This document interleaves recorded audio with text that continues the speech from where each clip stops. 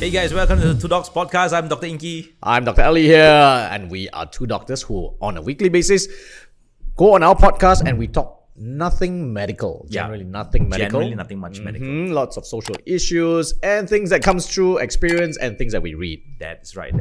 So today we'll be speaking on something a little bit different. All right. Now, I'm very certain if you go and Google, you open a website, you go and Google, you type in stuff, how to set up a company, how do you start a Business. partnership? Yeah, a partnership. Then they tell you ways on how to start a partnership. So today we're going to go the other way. Okay. Right? Which is?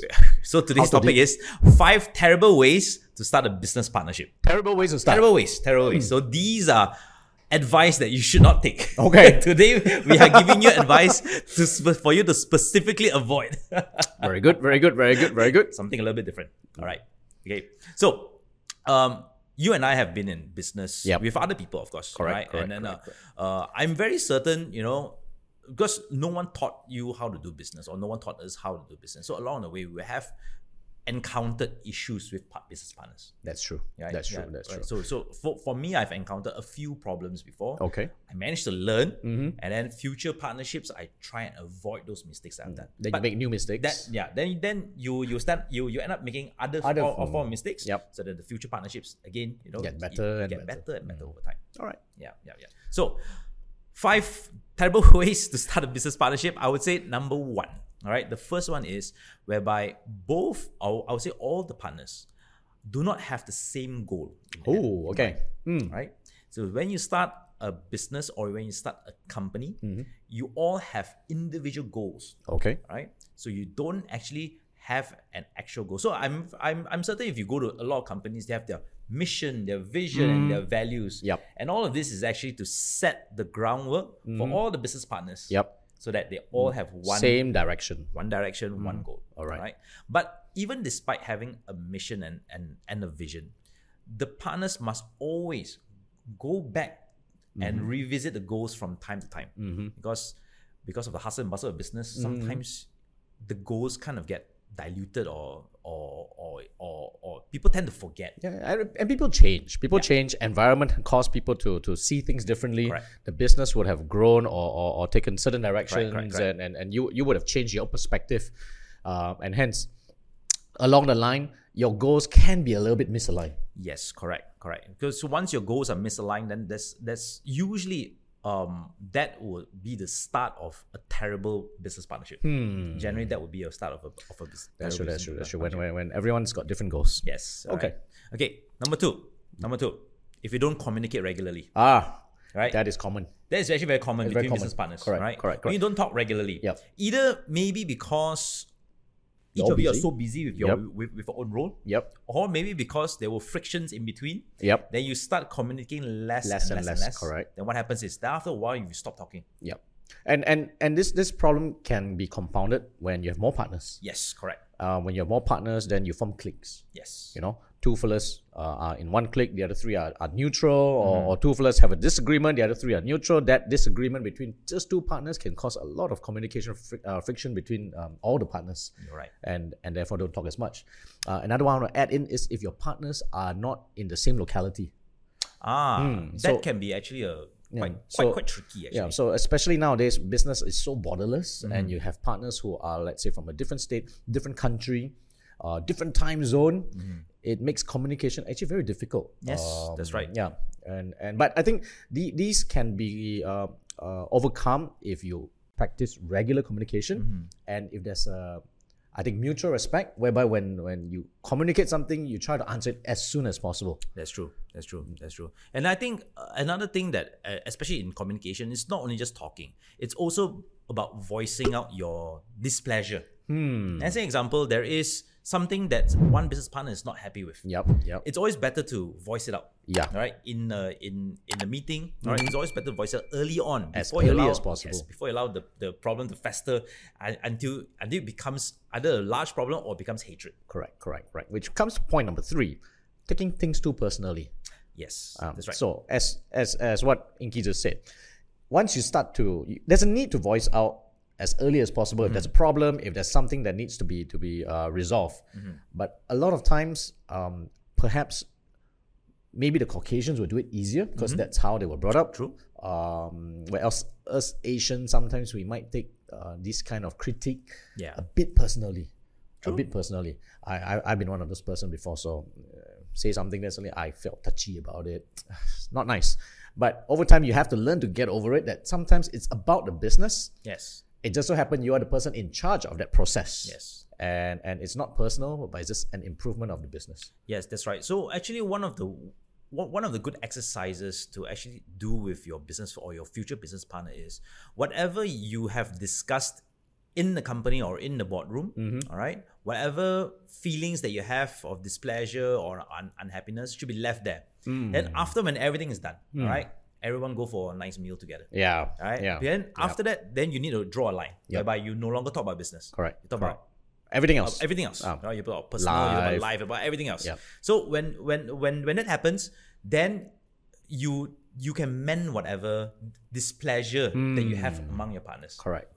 Then you be able to bond with them on a more personal level. Then fast forward to the next meeting, then everyone will see things a little bit more aligned. Again, this gets tricky, especially since COVID until Yes. now, when there's less physical meetings. Yes, that's right.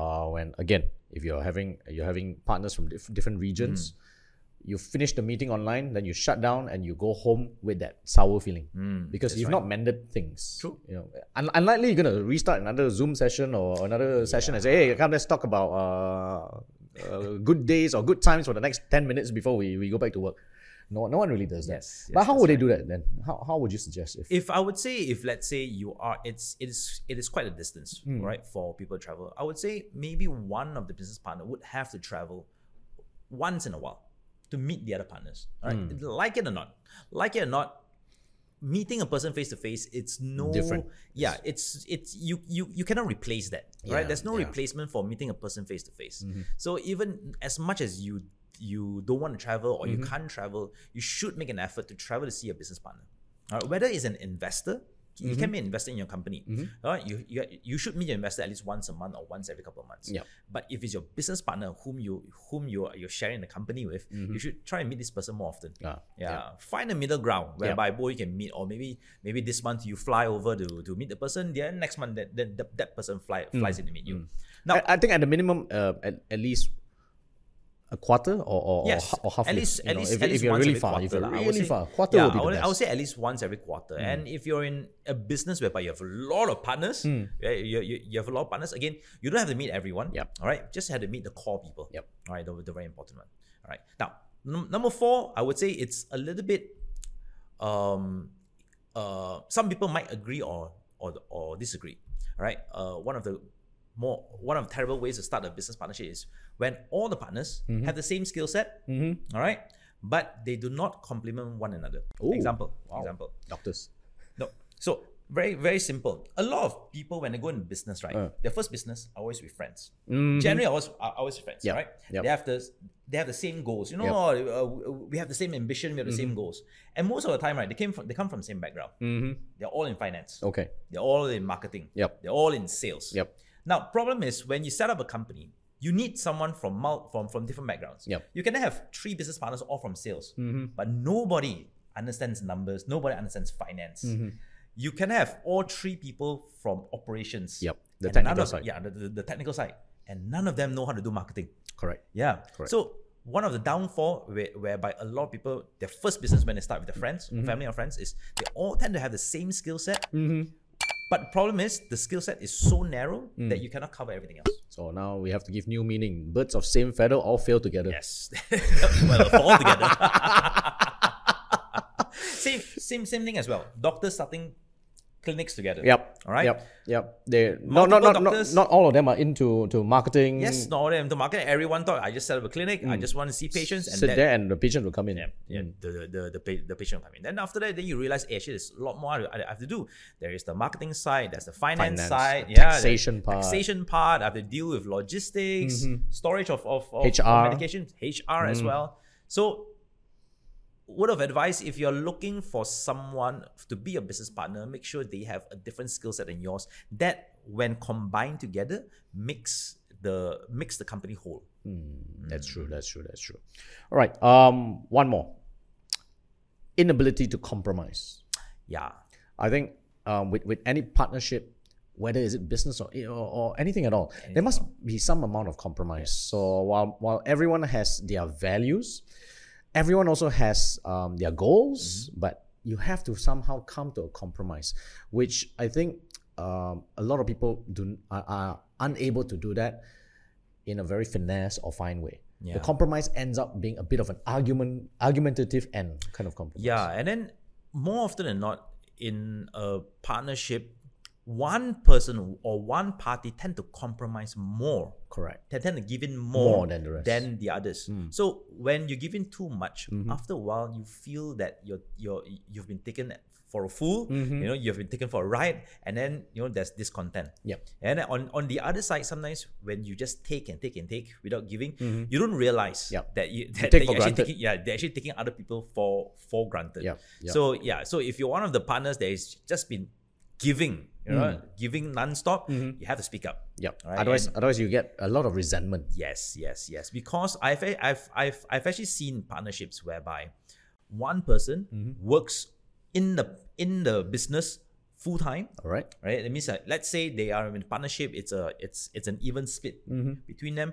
One partner does it, All in. The other partner slacks off. Okay. All right. Okay. Then the other partner slacks off. But when the business does well, there's always the partner that slacks off takes 50%. Yeah. Because he owns 50%. Correct. So then after that, then generally there will be discontent. All right. There'll be some discontent. So there's always compromise. You have to give and take. Yeah.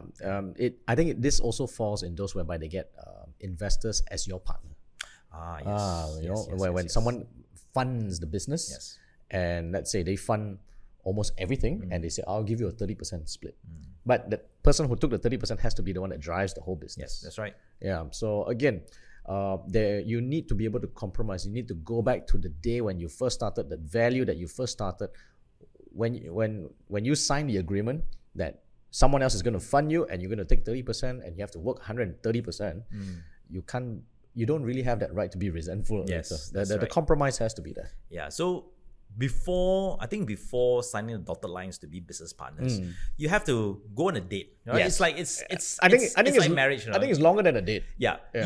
It's actually more stressful than an actual marriage, and sometimes the fallout is actually worse than an actual marriage. So Correct. Go for a date first. Whether you're looking for business partners or investors, don't straight away the first person you meet you sign the dotted lines and bring them in as a business partner. Wine and dine them. Go out. Yeah, go out. Talk to them. Yeah. A lot of times you many have to rounds go of and talk to coffee. them. And I think that's what a lot of these Chinese companies do. I was told when they want to even close a deal, it's like a year of wine and dine. Yep. There's a lot of wine and dine. Or a year of golfing. Yes. Because they want to see how you play the golf. Yes, that's right. There's no such thing as signing straight up immediately when you meet someone. But that's probably the fallacy of many younger ones or people who are knowledgeable but lack the capability to start a business. And then someone comes in and says, hey, I've got some money, I'd like to invest in you. You seem to be very skillful. That feeling of, that overwhelmed feeling that someone wants to put in or to invest into you may make you skip that dating process. True. That's true. Well, we can go on and on about this. Yeah, we've already given 6 actually more than 5. Yeah, exactly. It can be 10, it can be 50, it can be 20 terrible ways of starting a business partnership. But I think this is a good way for you to reanalyze when you want to start a business. Don't always look at the positive, easy way of going in. You have to look at the other side, the what if side, the play the devil's advocate side. What's the worst case scenario if you're going to start a business with a partner? What are the things you need to watch out for so that you don't fall into bad partnership traps? That's right. Right, so hope you guys found this session useful. We'll be back again next week. Do hit that subscribe button. Tell us if you've been in a bad business partnership before and what happened to you. You don't have to name names. Just what happened to you, or what you've learned from those lessons that you'd like to share with the rest of us. Right? And with that, we are signing off this week on The Two Docs. I'm Dr. Ali. And I'm Dr. Inky. Have a good weekend.